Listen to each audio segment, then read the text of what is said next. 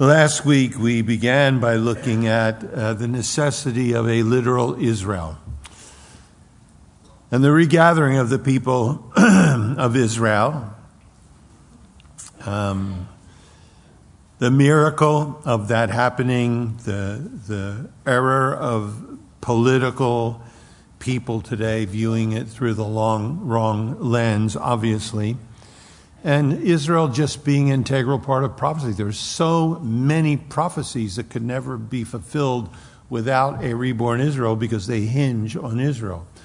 Prophecy, very important to all of us. Look, there's at least two reasons why people tend to stay away from prophecy.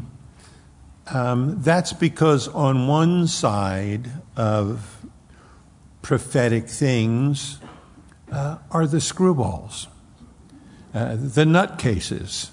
And they tend to arise every time there's a COVID, every time there's a war, every time anything happens. Jesus said, first thing he warned about last day is don't let anybody deceive you. Because as soon as those things happen and start to happen, then somebody's telling you to donate your savings, to write your house into their name because we're all disappearing, in a few weeks and so forth.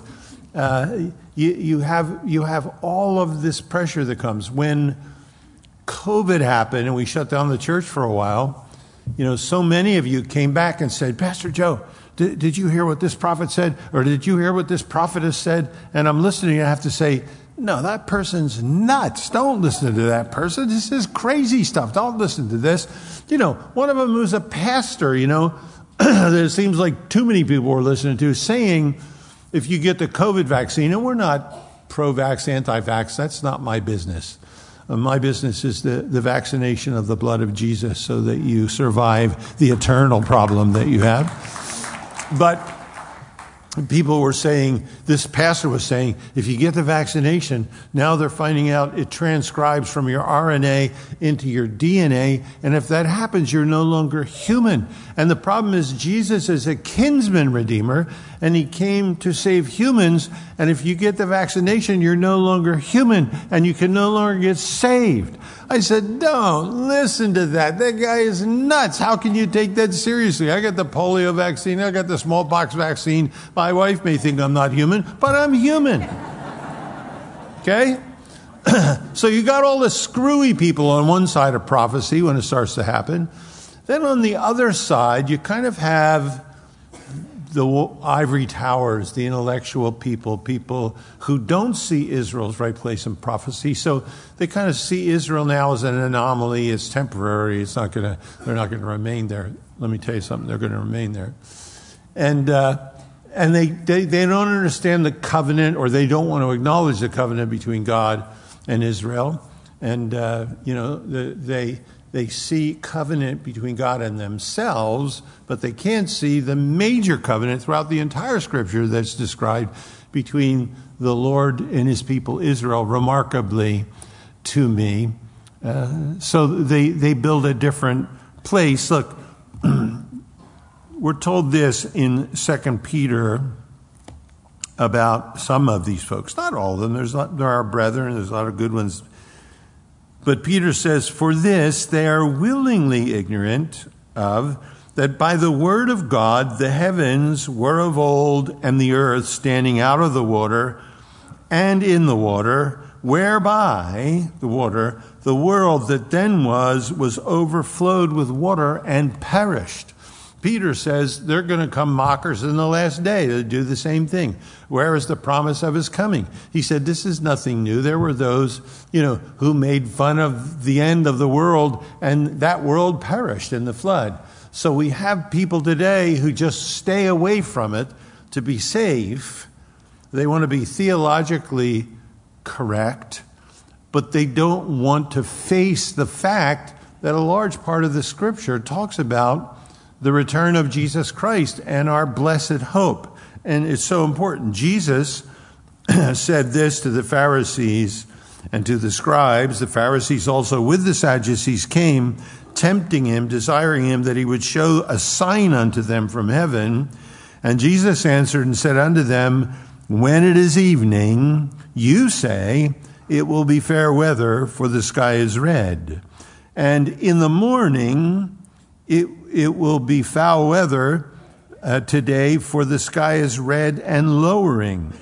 O ye hypocrites, religious people he's talking to, you can discern the face of the sky, but you cannot discern the signs, or to discern signs of the times. So Jesus says, we say red sky in morning, sailor take warning, red sky at night, sailor's delight. We know that. And basically the idea is you can kind of see the weather in the natural. You see what's going to happen. Some of us are weather junkies. We have to read about the weather. We have to see the weather on our phone. We have to watch the weather on the TV. Then we know whether to wear our rain hat, bring our umbrella, put our galoshes from kindergarten back on our feet.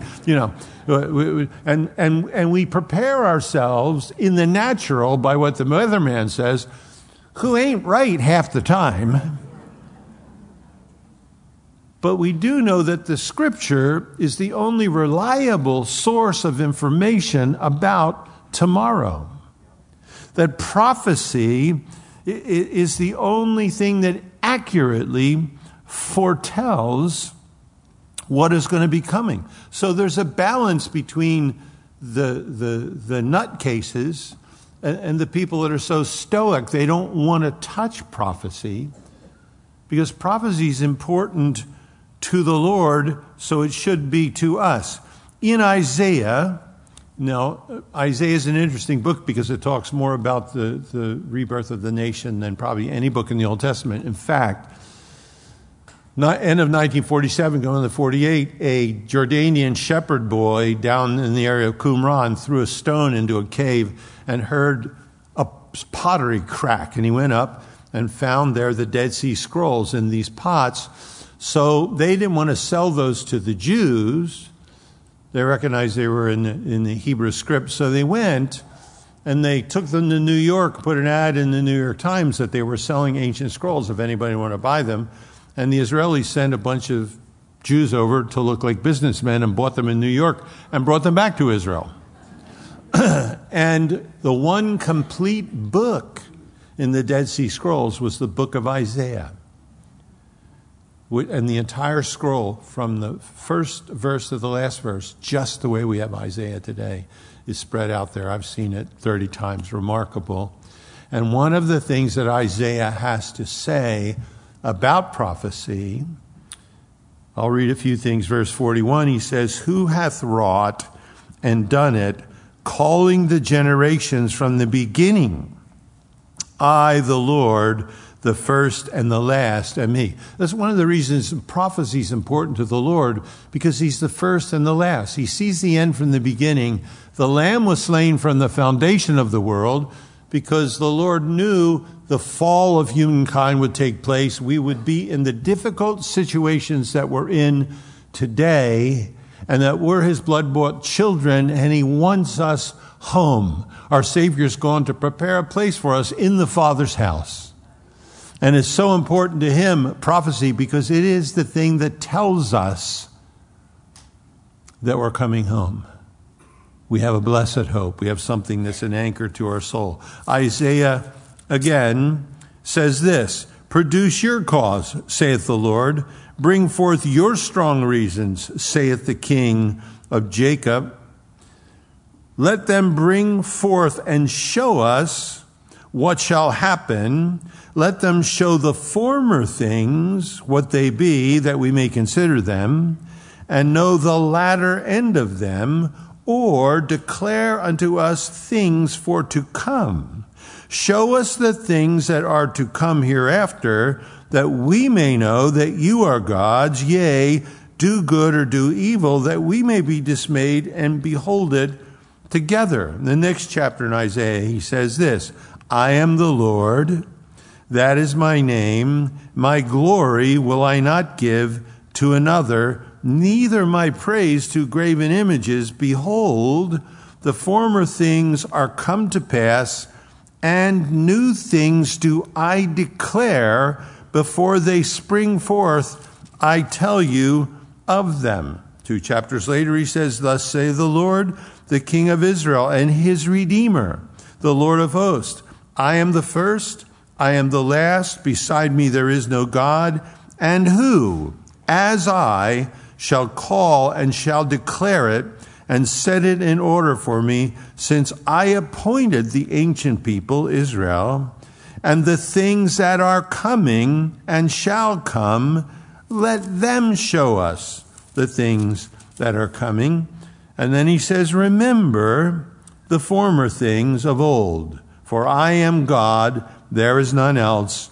I am God, there is none like me, declaring the end from the beginning, and from ancient times the things that are not yet done, saying, my counsel shall stand, and I will do all my pleasure. So whatever we see happening in the world today around us, Jesus said, and the Lord says, my counsel shall stand.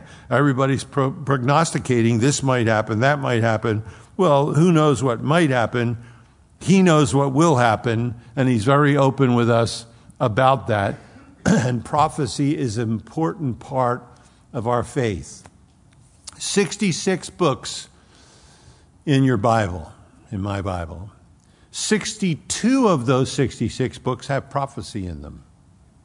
That's 94% of the books in the Bible. The ones that don't have prophecy are Ruth, Song of Solomon, Philemon, and 3 John, the only 4 books without prophecy in them. King James Bible, which I have, has 31,175 verses. I counted them again between second and third service to make sure.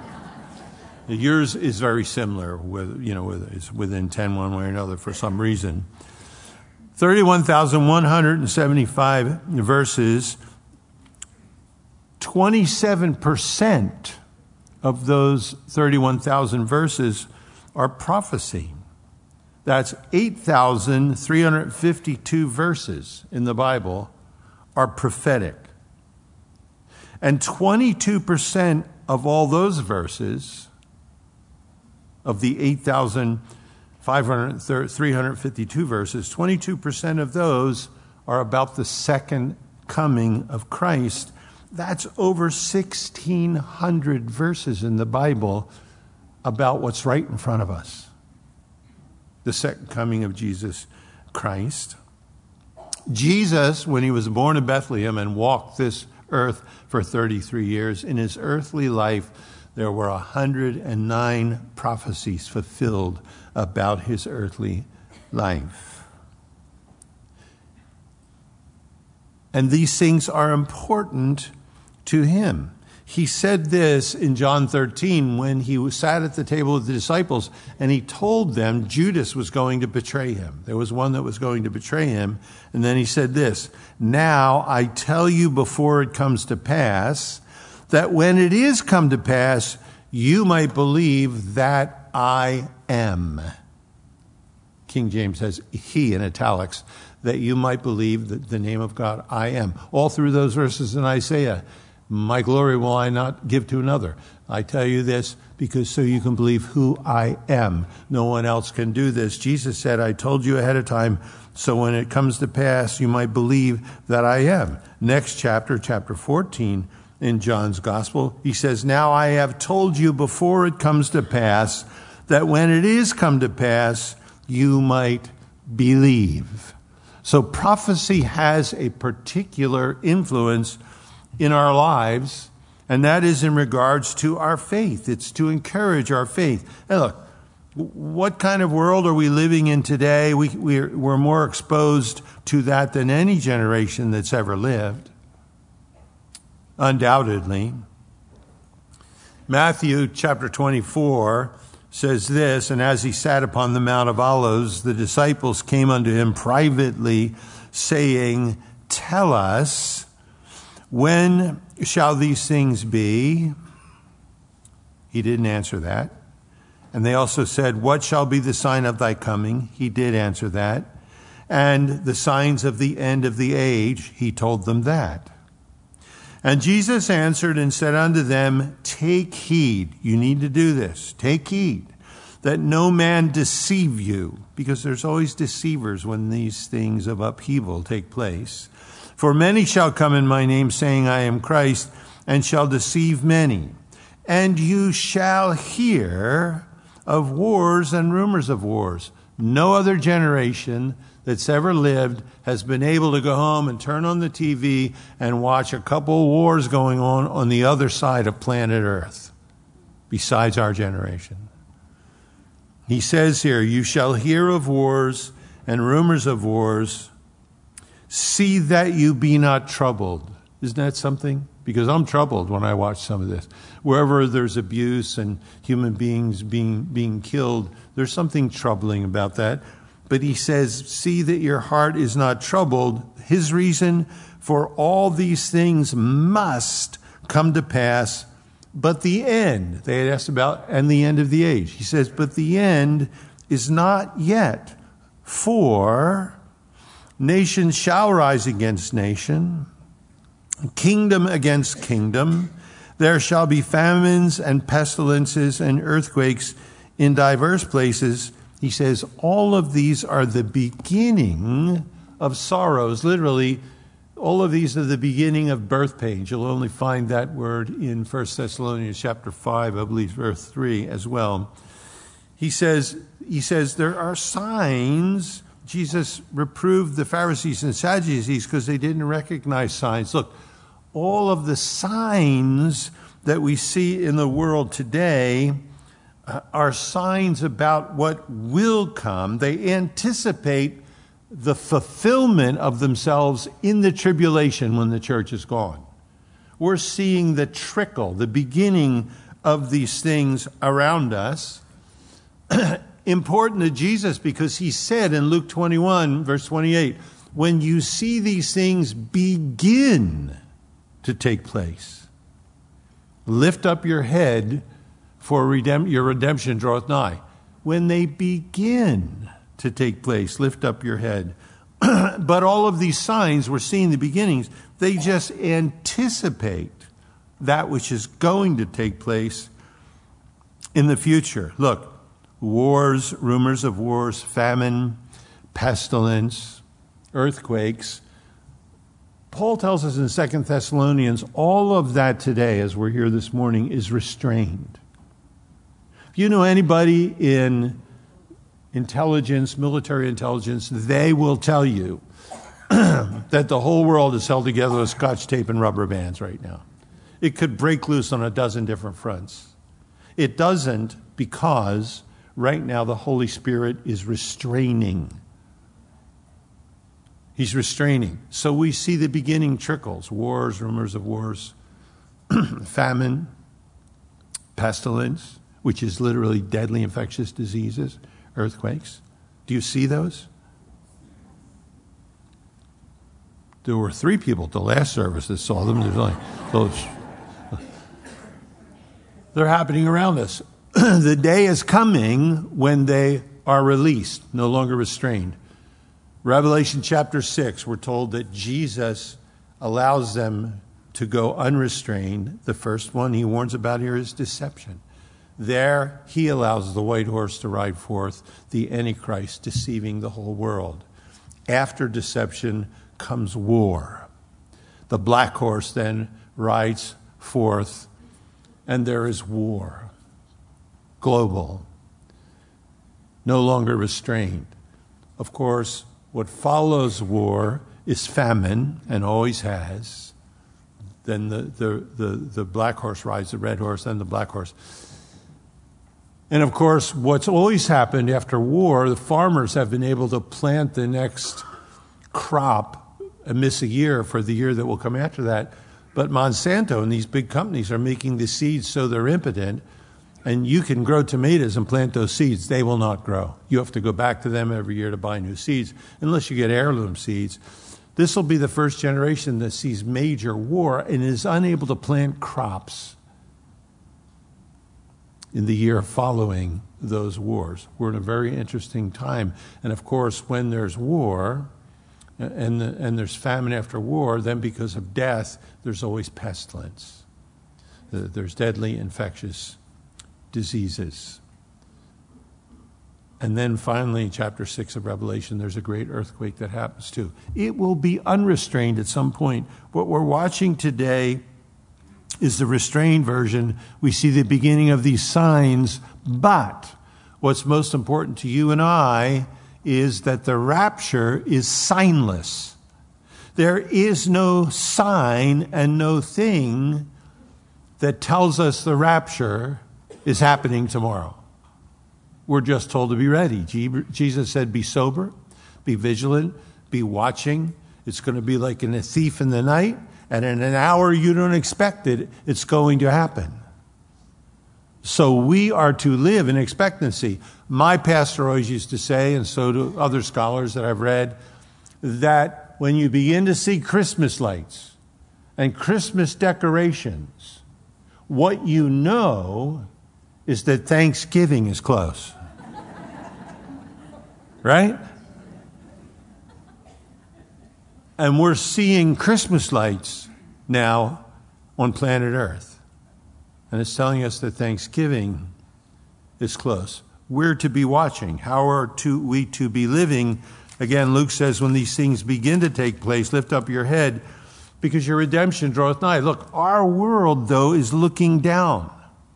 There are more people in the world today with cell phones than toothbrushes. Go figure.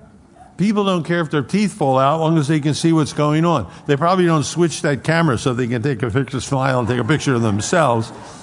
But they don't care because nobody else is looking at their teeth either. They're looking at their mobile device. In the United States, average American is spending 5 hours a day on a mobile device. Look, Israel's way higher than that. In Asia and in Europe, there are other countries where they're spending more hours on their mobile devices. The average American spending 5 hours a day scrolling on his mobile device, sometimes while they're walking, jogging, riding their bike. Sometimes it's terrifying while they're driving. You and I know you go to a restaurant, you see a family or a bunch of people sitting together, they're all looking down. They're not talking to each other, they're doing this. Maybe they're texting each other across the table. I don't know. I remember one of the last times I got off a flight from the West Coast, standing at Philadelphia Airport, the baggage claim, and everybody's doing this. I'm thinking, nobody's looking for their bag. I'll be the first one realizes my bag is coming through here. I mean, it's really just remarkable to look and see how glued everyone is to that. In fact, in Philadelphia a couple of years ago, on April Fool's Day, because they were having so many problems with people walking off the curb and falling because they're doing this, or stepping in front of a car, brakes are slamming on, they're getting rear-ended by the car. You know, just crazy stuff. People on their bike not looking, running into pedestrians. So what happened was they put up this yellow tape on April Fool's Day. They created lanes for people on their mobile devices so they could walk and not have to worry about the rest of the world. And it was done in jest. After April Fool's Day, they took down those lanes, those yellow tapes, and they got so many complaints in City Hall that it had to be addressed. And the woman here in Philadelphia, Rena Cutler, who is the deputy mayor of transportation and public affairs, public utilities, what she said is, look, the message is, look up. That's the message, look up. She said, I felt like saying you nitwits, but she said, I knew it wasn't right to call people names. Jesus doesn't call us nitwits, but he says, look up. When these things begin to take place, lift up your head, for your redemption draweth nigh. Set your affections on things above, and not on things of the earth, where Christ sits at the right hand of God. He says, because that's where our life is hid with Christ. And when he comes, our lives will be in glory with him when he comes.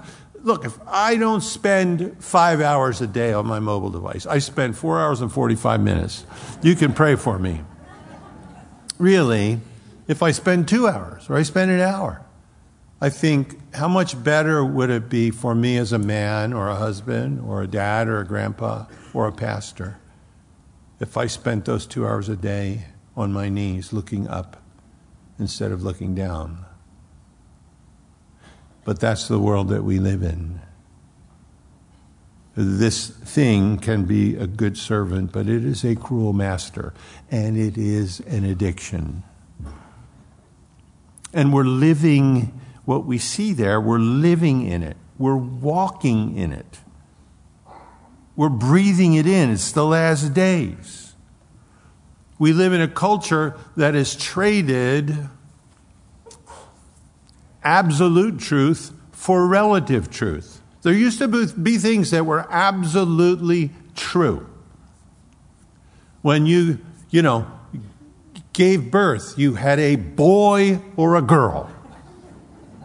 That's relative truth now. Keeping parents out of their elementary school kids' business when elementary school kids want to begin transition is not logical. That's not moral. It's not ethical. It is relative to the culture and to the time. I see people in Washington with educations, graduated from law school. Public officials say they can't tell what a woman is, or that they think a man can give birth. I'm thinking, what? Turn that off. Don't let the children watch that. That's not the sign of somebody who's educated and intelligent. It is the evidence of a feeble mind. Wonderfully, I saw one of the folks in the country running for the Senate now at a dairy farm, taking some heat from a crowd there that was screaming about gender to this person, this woman. And she turned around and she looked at him and she said, all right. She said, next time you have success milking a bull, let me know, would you please? And she wouldn't, just listen, we've turned, it's funny in a sense, but it's not. Isaiah again says to us, woe unto them that call evil good and good evil, that put darkness for light and light for darkness, that put bitter for sweet and sweet for bitter. Woe unto them that are wise in their own eyes and prudent in their own sight. Woe unto them that are mighty to drink wine, men of strength to mingle strong drink, which justify the wicked for reward and take away the righteousness of the righteous from him. That's where we're living. It's going on around us. And Paul told us in Romans chapter 1, what's happening is, and it was happening even in his generation, people are refusing to see what God has placed around them as evidence. That as man looks at creation, looks at the world around him, looks at a baby, looks at a human being, that he can see the eternal Godhead, that he can see the power of God, not the gospel, but that in all of that, the Creator can be seen, the eternal power and Godhead of the Lord. There's something recognizable that surrounds us that tells us there's design, and if there's design, there's a designer. And Paul says, but because they refuse to acknowledge that, they end up given over to a reprobate mind. And you are walking in it, you are breathing it in, you are living in it. It surrounds you every day of your life. And the one great super sign is the rebirth of the nation of Israel. People have come up to me today and said, well, there's always been war.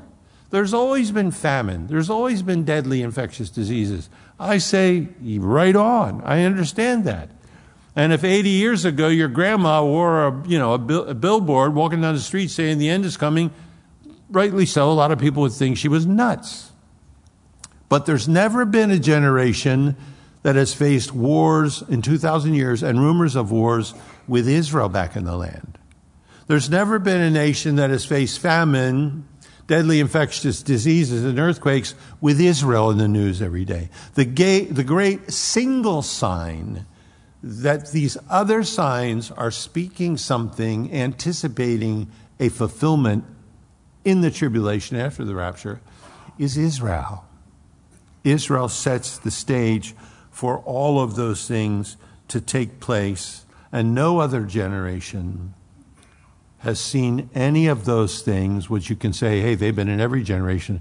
No other generation has seen them in context with the rebirth of the nation of Israel. And so many of the prophecies we're going to look at in weeks to come hinge on the relationship of Israel to the Lord. Now look, unless the rapture happens this week, Don McClure is going to be here next week, so he can preach, even if we're gone. He can do Sunday morning next week. But we'll be looking at these things moving forward. You know, at staff meeting this week, what we do at staff meeting every week is we kind of talk about, I read the texts that I'm going to go through, and we kind of, with all the pastors, we talk about that for the next Sunday. I want to hear what everybody thinks. I want to hear what's on their heart. I want to, and it's wonderful for me. I jot notes down. It's just great for me to hear from everybody. What a godly group of men and women I get to serve with. I remember years ago when we talked about this staff meeting, Billy Graham was on Larry King Live. And I think Larry King Live really liked Billy Graham. He just didn't know what to do with him sometimes. And he happened to ask Billy Graham this time. He said, Billy, do you think that things are worse than they've ever been? And Billy Graham said, oh, yes. Oh, yes. Things are worse than they have ever been. And things are better than they've ever been. Larry King said, what are you talking about? He said, the Lord told us that the end of the age is like a man who went and sowed wheat in his field. And then the enemy came at night and sowed tares among the wheat. And the tares grew up with the wheat, and his servants came and said, should we root up the tares? And the owner of the vineyard said, no, you might then root up the wheat along with the tares, but wait until the harvest. And he said to Larry King, and at the harvest, the Lord is going to send his angels, and they're going to gather the tares and burn them, and the wheat will be. And Larry King was like, whoa, what about this? Billy changed the subject. You know, you kind of get the heebie-jeebies listening to Billy say that. But he said, but Larry, in context of that, things are better than they've ever been, and they're worse than they've ever been, because right now the wheat is riper than it's ever been, and the tares are riper than they have ever been. That's where we're living. It's happening around us. And we need to live like we believe that. The things in our life, do we need to put them aside? Do we idolize other things? Do we make other things more important than Jesus, more important than the Bible, more important than going to church? Jesus said men would know his disciples by the love we have one for another. Do we make other things more important than people? It's coming down. He's going to be around. I've been torturing myself this week, torturing my wife a little bit, watching, the World Economic Forum in Davos. Oh, I'm right there with you. I'm right there with you. And it's just so interesting to watch, at the World Economic Forum this week, which are all the billionaires from all over the planet who want to scream about us creating greenhouse gases while they fly their jets into their meeting. These are people who want us to eat bugs. I ain't going to do it. Look, because I know, Bill Gates and the Chinese are buying up more American farmland than anybody. And I know that when they want us to eat bugs, they're still going to have steak in their freezer. They ain't fooling me. And if these bug eaters want to eat bugs, they can wait till Revelation chapter 9 and they can fill their stomach at that point, right? But in Davos, and no doubt some of them are sincere, they just have bad company. They're talking this year about disease X and preparing for it. They don't know what it is, so they're calling it disease X. And they said it'll probably come in 2024. They don't know what it is, but somehow it's probably going to come. They said it'll be 20 times deadlier than COVID-19. They don't know what it is. But it'll be 20 times deadlier than COVID-19, and they said they'll have new vaccines ready within 100 days. I feel so much better.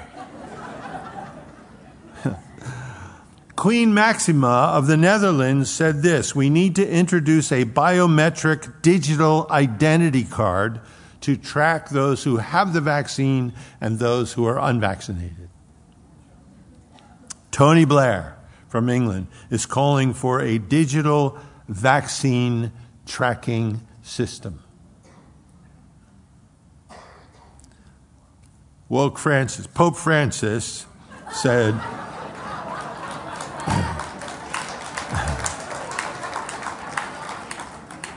he said the World Economic Forum needs to promote a far-sighted, ethically sound globalization. And the chairman of the World Economic Forum, Klaus Schwab, I just love to say that, Klaus Schwab, he said global governments must harness artificial intelligence so we can become the masters of the world. Some went as far to say that as AI develops, we won't have to have elections anymore because AI will know who the best candidate is, and we could just put them in. I'm glad I'll be gone when all this stuff happens. Look, does this freak me out? No, it doesn't freak me out. I know Klaus Schwab's not determined my destiny. He does not freak me out. Eating bugs freaks me out a little. I'm just not going to do that. But Klaus Schwab doesn't, these are people who think they're going to run things. I'm encouraged because the Bible teaches me that all the conspirators are going to get conspirated. Because there's a bigger conspiracy. There's a divine conspiracy, and there is a world leader who puts all of them to shame, who is coming, who the Bible calls the Antichrist. Next time we're together, if the Lord tarries, we'll look at that together.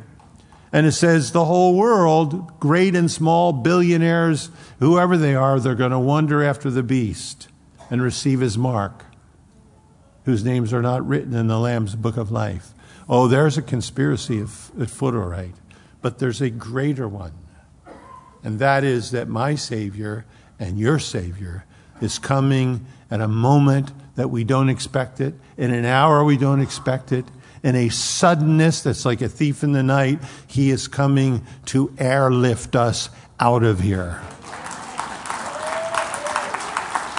The Great Escape. Get the book. That way you can leave it for people, because after we disappear, any of your friends that see that title in The Great Escape, they're going to read it. That's the long way around the barn, but they'll read it.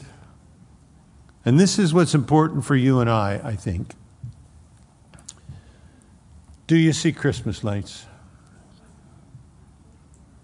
Do you see the signs? Wars, rumors of wars, famine, pestilence. You see the beginning of them. You see them eking out. We live in a culture with media. You see the immorality. You see the lack of ethics. You see the corruption. You see the war. You see the bloodshed. You see the famines. You see the deadly infectious diseases, the pandemics. You see the earth. There's never been a generation who's been able to see. And these are the beginning of sorrows. Listen, these are the Braxton Hicks contractions. Some of you ladies are shaking your heads. My wife and I did this 4 times. Gave birth. She did most of the work, but I was involved. And there's no point along the way she said, oh, honey, I think these are Braxton Hick. And I said, honey, this is a psychological pregnancy. You don't have, yes, you're showing, but you've been eating too many donuts. You're showing, that's what's going on here. You're crazy to think you're pregnant. I never did that because I wanted to live. But there are people doing that today. You're crazy if you see the birth pains, if you see these things beginning, if you see just the Braxton Hicks. We won't be here when it's full blown.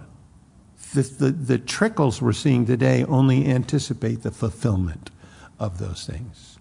What's important for you and I is, do you see the Christmas lights? Because if you see the Christmas lights, then you know Thanksgiving's coming. And when that trumpet blows, you're going to see a Thanksgiving like you have never, ever seen before. Amen? We stand around the throne of our King with our hearts filled with a thankfulness we didn't even know that we could experience. He's coming. He's coming. Prophecy, extremely important. 1 out of 4 verses in the Bible. Not in the Bhagavad Gita, not in the Upanishads, not in the Quran, nowhere else. In the Bible. And in the Old Testament, God said, if somebody prophesies and it doesn't happen just the way I said it, they said it, take them out and stone them. Because when I give somebody a prophecy, it actually happens. We don't do that anymore, obviously. We don't stone adulterers anymore. We don't stone kids disobedient to their parents anymore. Well, all these people can get saved now. We understand that. But prophecy is important. It's the only reliable source of information, the true reliable source of information we have about tomorrow and about the future. The world's telling us all kinds of things. We can't live with our heads facing down. We have to lift up our heads because our redemption has drawn nigh. Let's stand. Let's worship. And look, I encourage you. If somebody drugged you out here this morning, there's only a couple things you can think. One is, this is a big cult. You think that if you want to think that. Or I knew my relatives were nuts going to this place up the old meter factory. Or hopefully you're just thinking, rut-row. You know, this sounds too real. I see this. And it's important to Jesus that you understand that what he said is going to take place. All through Isaiah, everywhere. What I've called is going to happen. That's important to you today if you don't know Christ, because he also said, whosoever will may come. And anyone who comes to me, I'll in no wise cast out. His sins will be forgiven. That word is standing today as great a reality as prophecy is. If you've never come to Christ, forget about religion, forget about church, forget about Catholic, Lutheran, Calvary Chapel. Do you know Jesus? If you have never come to Jesus Christ as your Savior, not a religion, a relationship, he has forgiven you. He has paid the price on the cross. You need only come and say, I'm a sinner, Lord. I long for your forgiveness. I see the world around me unraveling. And today I'm hearing that you love me, and I have no idea why you ever would. But in faith today, Lord,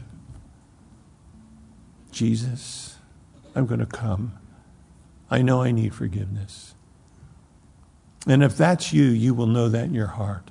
No human has to say it to you. And as we sing this last song, I'm going to ask you, just get out of your seat and come down here. If a friend brought you, they'll say, come on, I'll go with you. We'd love to pray with you, give you a Bible, some literature to read. We don't want anything from you, none of your info. We don't have to get any. We want everything for you. And we're not talking about religion or Calvary Chapel. We're talking about Jesus Christ. Do you know him? Do you have a relationship with him as your Savior, as your Lord who's coming soon? If you know you need that, you come today. And for the rest of us, we sing this song. It's a particular song we're going to sing. Sing it with all of your heart. Sing this with all of your heart today, singing to the Lord about his return and how we're looking forward to that. Let's bow our hearts. Father, I know you've overheard, Lord. And Lord, if there's anyone here or more than one, Lord, or a dozen, Lord, that are not saved, we pray you would draw them, Lord. Your word tells us that you add to the church daily such as should be saved. This is not our work, Lord. You accomplish this. And Lord, so if there's men or women here that are broken, that are desperate, or that, Lord, understand their need, who you have loved from eternity past, would you draw them, Lord, today to yourself, to forgiveness, to your love. And for the rest of us, Lord, as we sing these words, we sing them to you, Lord Jesus. We watch the news. We can't imagine, Lord, a future in this present world, Lord. The blessed hope has become the anchor for our souls, Lord. Come, Lord, quickly, Lord Jesus.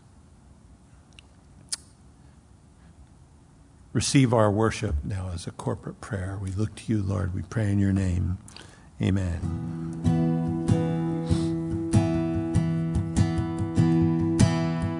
All of creation. All of creation, all of the earth, make straight a highway, a path for the Lord. Jesus is coming soon. Call back the sinner, wake up the saints, let every nation shout out your name. Jesus is coming soon. Like a bride, like a bride, waiting for the groom. We'll be a church ready for you. Every heart longing for our King. We sing, even so come, Lord Jesus, come. Oh, even so come, Lord Jesus. Let's sing it out loud to him. Let's sing it with all of our hearts. There will be justice. There will be justice. All will be new. Your name forever. You're faithful and true. Jesus is coming soon. Like a bride. Like a bride, waiting for the groom. We'll be a church ready for you. Every heart longing for our King. We sing, even so come, Lord Jesus, come. Even so come, Lord Jesus, come. So we wait.